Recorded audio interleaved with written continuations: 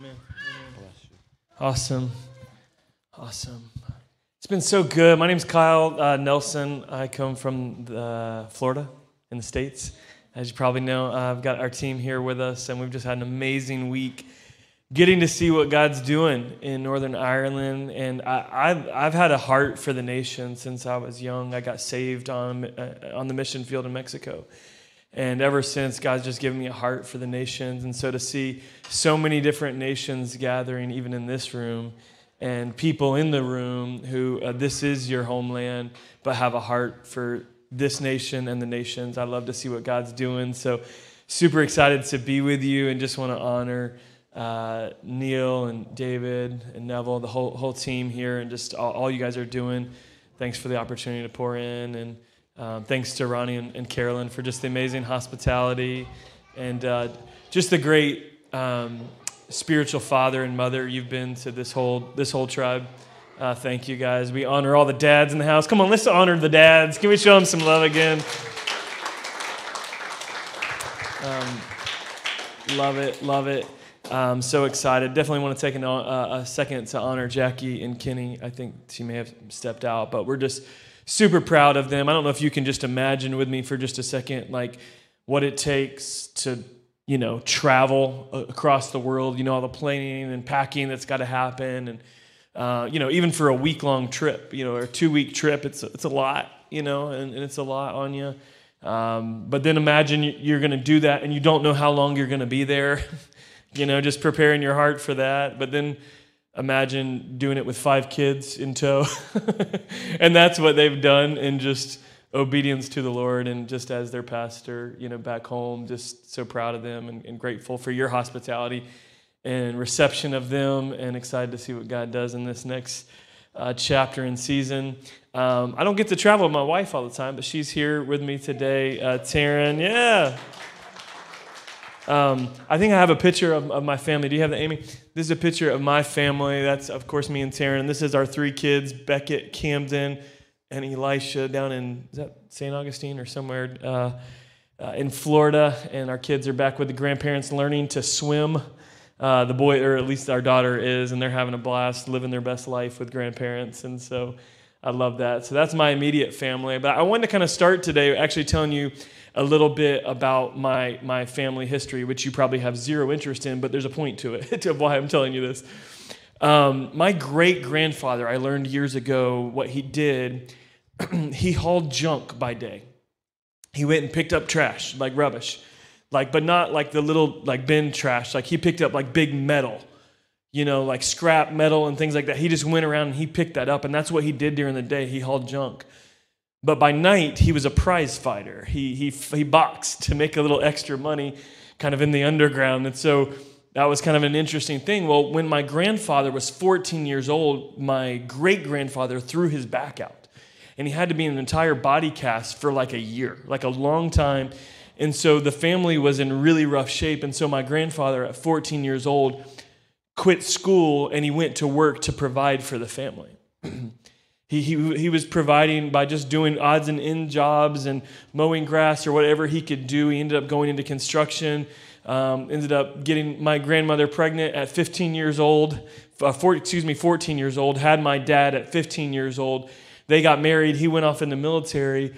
But something in that season of my grandfather's life is the Nelson family, which is my family. They learned hard work ethic. He was working multiple jobs and just trying to make ends meet and survive, and that carried on to generations after. And it was not just work ethic that passed on, but there was a sense of stubbornness that was passed on in the Nelson family too. My dad, at 18 years old, while all the other boys were, getting money and they would go and make cool modifications to their cars, my dad was buying property at 18 years old and began to build a house from the ground up by himself. I'm like, who does that? That's crazy. But he began to build this house by himself.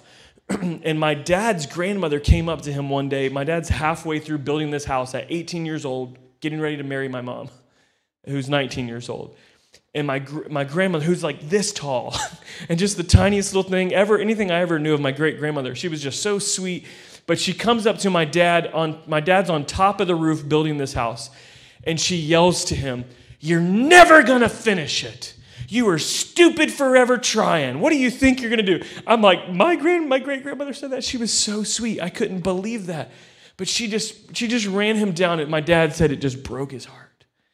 That someone so pivotal in his life that he looked up to just said, "You can't do this. You're dumb forever trying," which if my kid told me you're going to build a house from the ground up by yourself at 18, I might say something similar.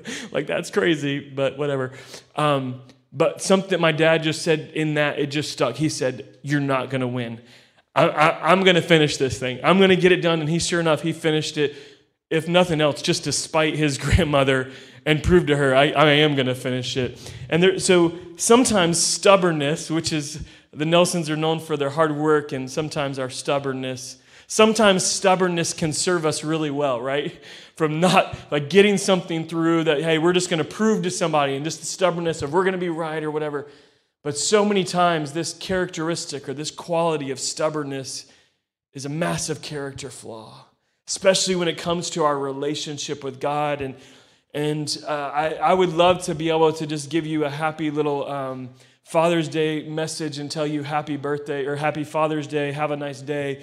But I don't think the Lord brought me across the world to just tell you have a nice day. I think he has a word of correction, but also encouragement and love of his faithfulness to us. And we're going to turn to Exodus chapter 33 today and just read a few verses here that really spoke to me, and I pray that they'll speak to you as well. Just a quick bit of context to where we're diving in Exodus chapter 33. Most of you will be familiar that God has revealed himself, remember, through the burning bush, and he's revealed who he is. He's told Moses that he is Yahweh. I am who I am is how it's often translated, but really the rendering that's most appropriate for that is one of movement. It's a verb. It's not just God's state of being. It's God's state of activity and being with the people of Israel. And so it should probably be rendered, I'm the God who will always be with you, who doesn't change. I'm the same God who's going to be with you, who's going to walk. The same God that was there in Abraham, Isaac, and Jacob. I'm that same God. And so God did that. God delivered them out of Egypt, like 400 years of Egyptian slavery. And then God provides for them on the other side of that. Remember the manna and the quail? God provides for them in incredible ways. And then Moses, they have the opportunity to come into covenant. Remember the covenant, the 10 Commandments. Remember the 10 Commandments in Exodus chapter 20. They get the 10 Commandments. And then not long after, while Moses is up on Mount Sinai, do you guys remember what happens? What happens?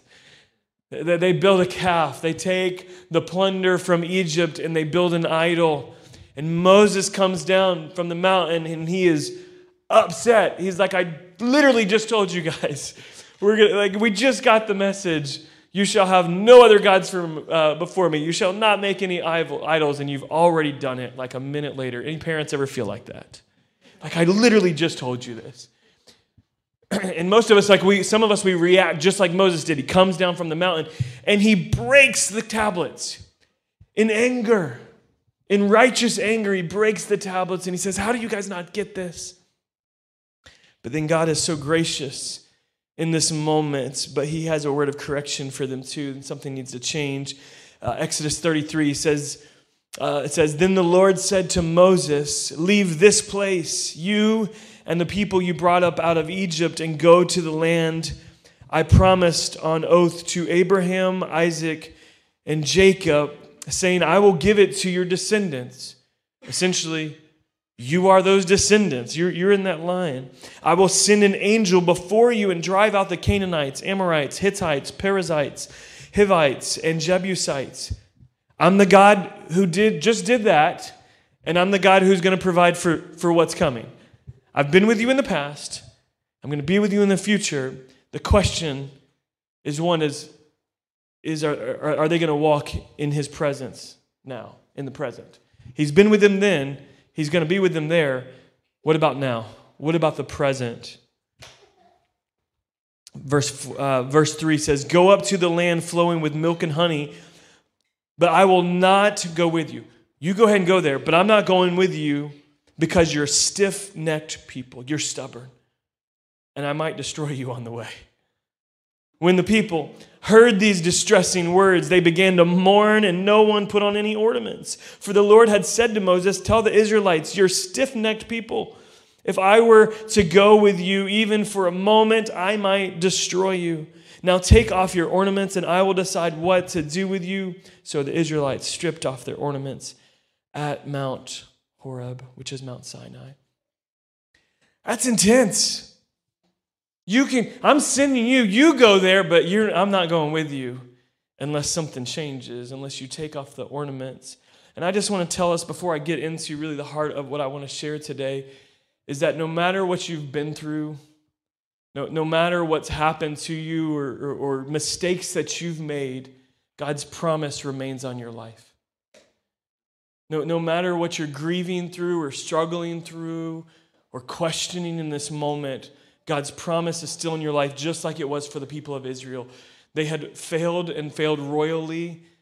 That Moses himself had broken the commandments there in anger. It was an intense situation, but God loves you and he's not finished with you yet.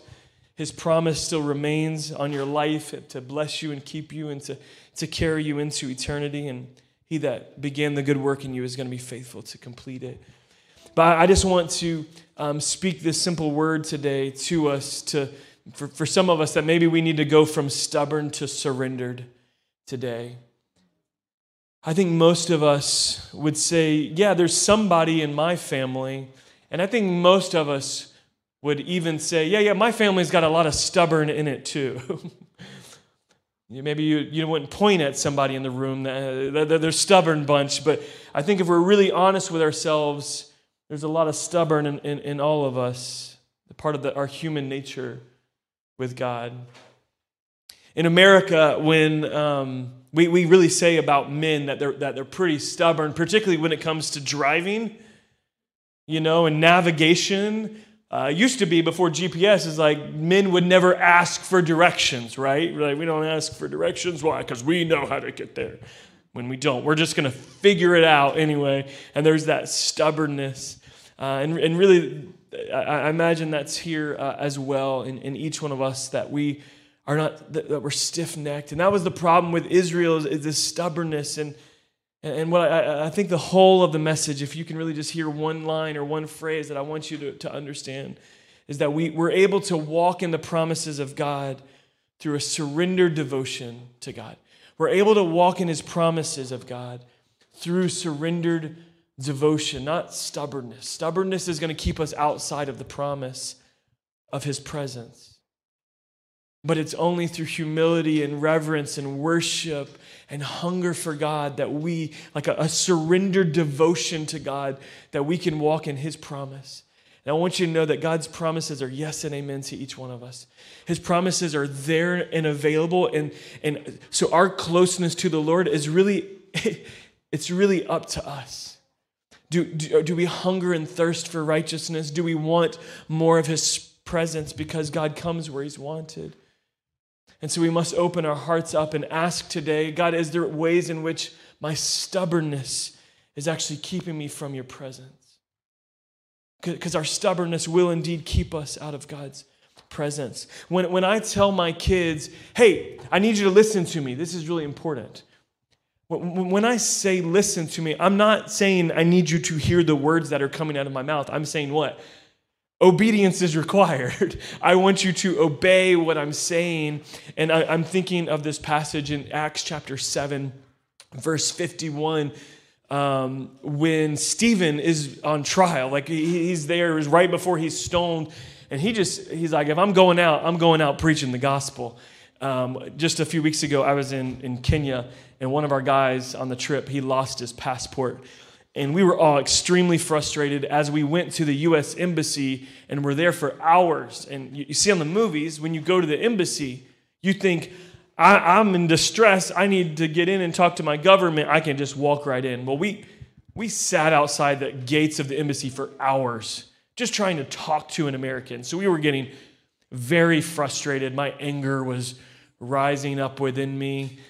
Doing my best to not embarrass myself for the Lord in front of these embassy gates. And I told one of my guys, I'm like, I better calm down because if I'm going to go down, it's going to be preaching the gospel. If I'm going to jail, it's for preaching the gospel, not, yelling at a guard about a passport. But I'm reminded of this passage, and Stephen preaches and just kind of tells the whole story of Israel. And he says this in verse 51, you reflecting on Israel, you stiff-necked, it says 15, it's 51, you stiff-necked people with uncircumcised hearts and ears, you always resist the Holy Spirit just as your fathers did. I wonder if some of us, there's things that need to be cut away from our hearts that we're being stubborn about. I wonder if there's some circumcision of our ears that needs to be cut away. And as the Lord speaks to us, we're stubborn and we're like, yeah, but what about this? And we're always making excuses for why we won't. I heard you, but did you hear me? Are you going to listen? Are you going to obey? Are you going to follow through? Or are we just as stiff-necked as our ancient ancestors or our fathers and grandfathers, our grandmothers and mothers? Are we actually resisting God? I'm not talking about wrestling God for his blessing. I'm talking about resisting what God's trying to do in us.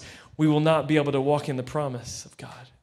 We will not be able to keep in step with the Spirit of God unless our hearts and our ears are circumcised. It's going to take, he tells them, this is really beautiful to me. What began to kind of catch my attention about this passage was the ornaments. I'm like, what's the ornaments? He tells them to take off the ornaments. I began to think about that, and I did the right theologian thing. I'm like, well, where was this first introduced? And I looked in the, kind of concord.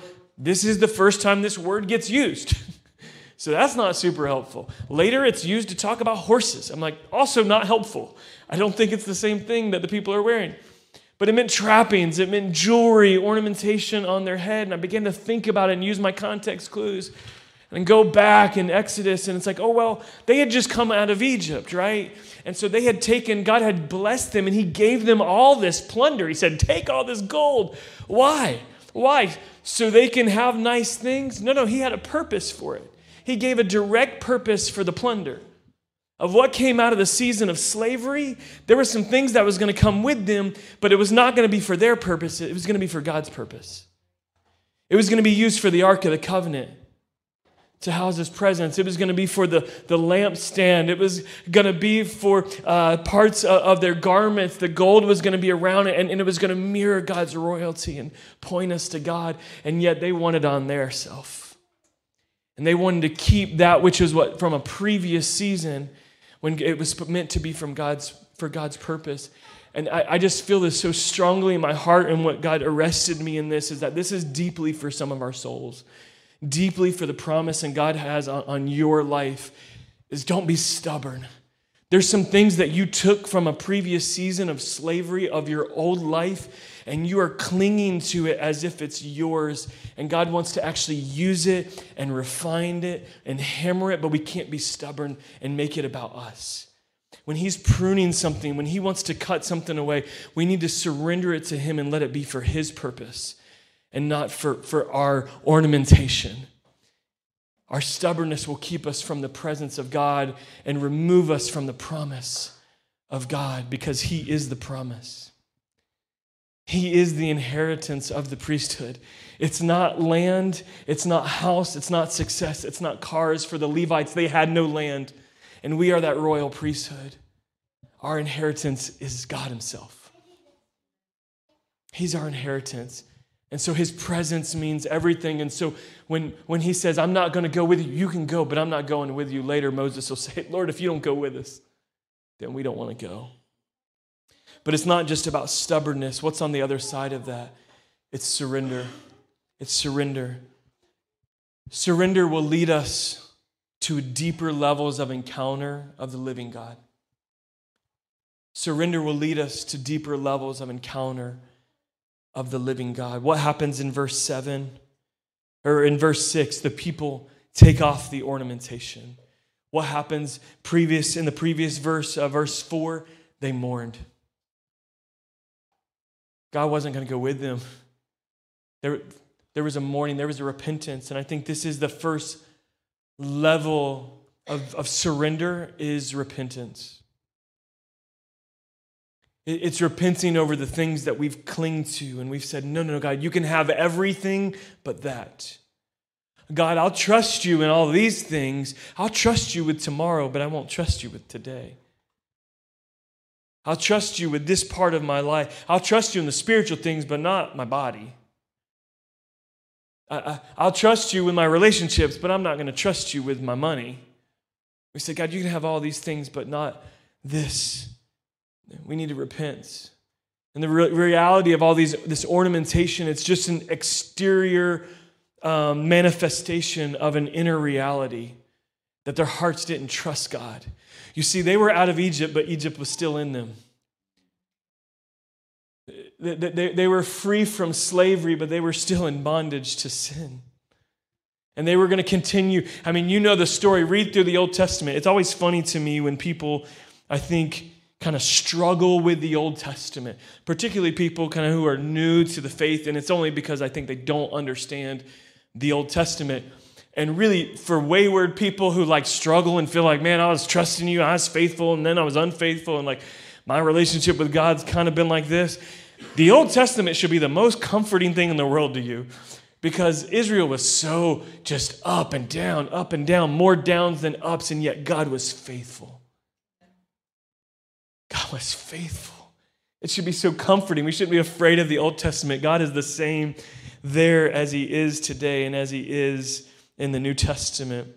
Repentance is really the first gateway for us to enter a deeper level of encounter with the living God. It's repentance. I was telling Neil the other day about the story I heard of Charles Finney. He's an amazing historic evangelist from the United States, and he came to Europe, and he was just a revivalist. So he preaches big revivals, and one time this lady from Germany came up to him, and she said, hey, I need you to come meet my son. He's the pastor of our church in our town, but he's not born again. Kind of a problem. He doesn't pray, he doesn't know the Lord, and yet he's the pastor of the town. And she said, everybody's kind of religiously members of this church in this small town. Everybody goes to the church when they want, but no one follows God. And so he was preaching the next night, and she got her son to come to this, or he actually met with him privately first and met with this man, and he tried to convince him of his waywardness and his sin, and the man kind of began thinking. And then the next night he came to one of the events, and he heard Charles Finney preaching, and God moved and changed his heart, and he met with him again, and he just surrendered his life to Christ. He just repented, and he asked God for his forgiveness and turned away from his sin. And he went back and he's like, all right, man, now I'm on fire for Jesus, but now I got a bunch of like these kind of religious folks who don't know Jesus, and I got this whole church. He's like, what am I supposed to do? And so he prays and he seeks the Lord, and he comes in, he holds a church meeting for the first time in years, and he says, I vote to disband the church. Let's shut this thing down. And he essentially said, nobody's a Christian anyway. What are we doing here?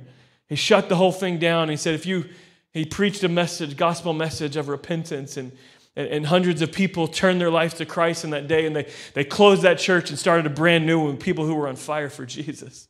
And there was a revival that began to spread out from that place, and it happened because one person repented. And I wonder what God might do through repentance in our life of one father, one mother, one grandmother that just says, I'm not letting what was with us before come into this next season. I'm going to break that off in this generation through submission.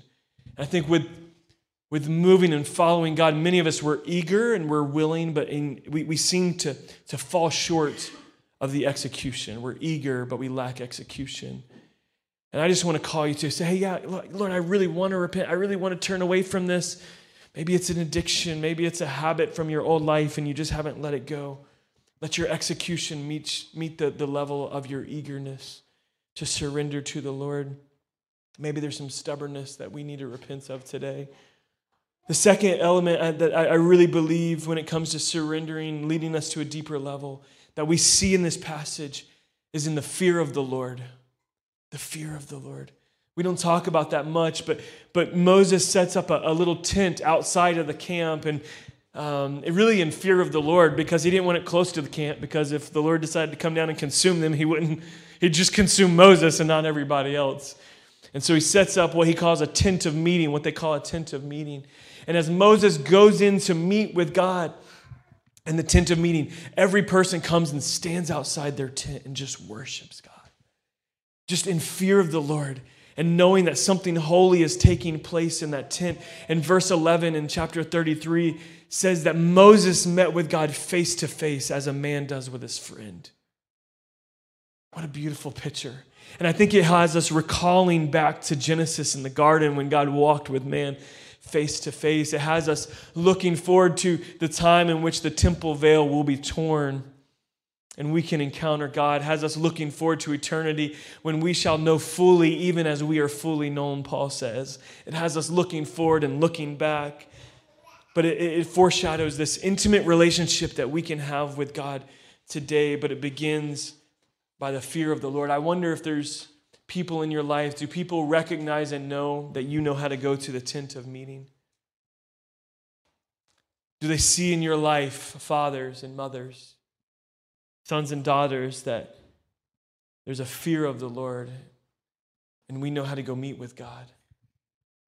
They see you withdraw to private places to meet with God. I hope my children are paying attention. I'm guessing one day they'll tell me that, Dad, we saw you every morning at that table reading the Word. I pray they'll say, hey, we saw you going every night into that room to pray. We wondered what you were doing, but we heard something, we saw something, but we didn't know. Do people in your life know and recognize and fear the Lord because they see you going into the tent of meeting, into that private place of prayer where you meet with God? Because it's only through that fear of the Lord and pursuit of Him in worship that we come to deeper levels of encounter with Him, a life of surrendered devotion to Him. And the final thing I see here in Moses' life and in the people of God is there's a genuine hunger for God. There's a genuine hunger for God. In verse 13, he says, teach me your ways. Teach me your ways, God. And he says, God, if you don't go, if your presence doesn't go with us, we don't want to go. That's just hunger for God's presence. And most of us on our daily life, like we just go here and we go there and we do that and we do this. We're not thinking, man, I'm holding the presence of God within me. God's presence is walking with me. God, if you don't go with me, I don't want to go. So teach me your ways so I can keep in step with your Spirit. The next thing he says that really reveals to me Moses' hunger for the Lord, he says, show me your glory. Show me your glory. God tells him, I'm going to go with you. You've humbled yourself. I see the fear of God in people, and I'll go with you. I'll go with you, he said, but Moses says, show me your glory. Moses had seen God move in incredible ways. He had come to know God as a deliverer.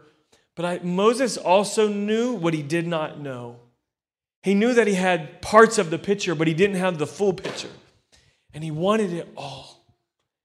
I just want to ask you, fathers in the house, mothers in the house, sons and daughters in the house, adults in the house, children in the house, do you want all that God has for you? Every bit of the promise, every bit of His presence, just leaking, flowing off of your life. Pray, show me your glory. And God's message to him is so profound. Anybody ever seen A Few Good Men, the movie a long time ago? He's like, we need the truth. And he says, you can't handle the truth. Moses is like, show me your glory. And God's like, you can't handle my glory. It's essentially what he says. God's glory is the full weight of who He is. The full weight of who He is. He says, you can't handle that. He said, so go and rewrite the tablets, the 2 tablets, one for each God and man, to remind them of the covenants that they've made together. Go and rewrite that, and I'm going to hide you in the cleft of the rock with my hand. And he said, you're not going to see my face, but I'm going to pass by you, and I'm going to give you a deeper level of encounter of who I am. I'm not just the God who will be with you, but I want to let you know specifically who I am in your life. And here's what I find in America, in the South, where there's a lot of Christianity, and so people have a lot of head knowledge. And I'm guessing in a place like Northern Ireland, where there's a lot of knowledge of God, but there's a people who need an encounter with God. And I've just always seen it in my head, because we need the knowledge of God. We need that, but we need a revelation. Without revelation, without a vision, people perish. And that vision is not some ministry projection or structure or model. It's a revelation of the true nature of who God is. It's a revelation of God's divine nature. And each encounter that we have, every moment that we repent and turn away from our sin, every moment in which we surrender our life fresh and anew, resurrender, every moment when we just say, God, I want more of you, we get a clearer picture of who God is. A deeper and clearer picture of an encounter with the living God. And I'm going to close now. But what God does, he passes by, and here's what it said in Exodus 34, verses 4 through 6. Moses chiseled out 2 stone tablets like the first ones and went up to Mount Sinai early in the morning as the Lord commanded him, and he carried the 2 stone tablets in his hands. And then the Lord came down in the cloud and stood there with him and proclaimed his name, Yahweh, Yahweh, compassionate and gracious God, slow to anger, abounding in love and faithfulness, maintaining love to thousands upon thousands, and forgiving wickedness, rebellion, and sin. This is what God wants you to hear today. Even in the midst of your stubbornness, even in the midst of our own sin, God wants you to hear who our Father in heaven is. He's not just the God who is going to be with you. He's one who's compassionate. He's the God who's gracious towards you, who's slow to anger, who's abounding in love and faithfulness. And he's maintaining that love. That love doesn't quit. It goes on and on. I don't know what kind of father you had in this world. Maybe one who represented all of these things. You had a gracious and compassionate, slow to anger, abounding in love and faithfulness. But here's what I know. There's not too many perfect fathers on this earth who have not hurt us in some way, who didn't give us a full picture of the nature of God. But I want you to get a clear picture of who your Father is in heaven today. Because it's only at a clear picture and true encounter and a clear encounter with the living God can we represent that to others. Can we represent that to our children? Can we show them the goodness of God? I'm going to ask the band to come back and lead us in just a chorus and a bridge of that goodness of God song as we consider today, where is the Lord convicting you of your stubbornness? Where is there room for repentance in your life? Where does the Lord want you to consecrate yourself, to fear him, to surrender your life to him? Maybe it's none of that. Maybe God's just stirring up a deeper hunger for him today as he sends you out into your mission field in this city or in the nations. I wonder what God can do with a man or a woman who goes from stubborn to surrendered. I wonder what God can do with a family that goes from surrendered or goes from stubborn to surrendered. What God can do with a city that moves from stubborn to surrender. What God can do with a nation that will humble themselves and pray and seek his face. God, we pray right now for your healing touch over every single person, God. God, we open ourselves up to your word to us, not my words, but your word that called out and corrected your people. And God, we are your people. We are the sheep of your pasture, and we too can be found stubborn on days. Would you convict us of our sin, of our stubbornness, of our lack of faith, God, our lack of trust in you, and would you help us to move to repentance, to surrendered devotion to you, as we remember who you are, as we set our eyes, not even on your face, God, but just who you reveal yourself to be compassionate and gracious, slow to anger, abounding in loving faithfulness and steadfast love. God, we love you today. May we get a greater picture of you so that we can represent that to the rest of this world. We love you. In Jesus' name, let's continue to worship him. If you'll stand with us and worship and ask the Lord what he wants to do in this moment in our lives.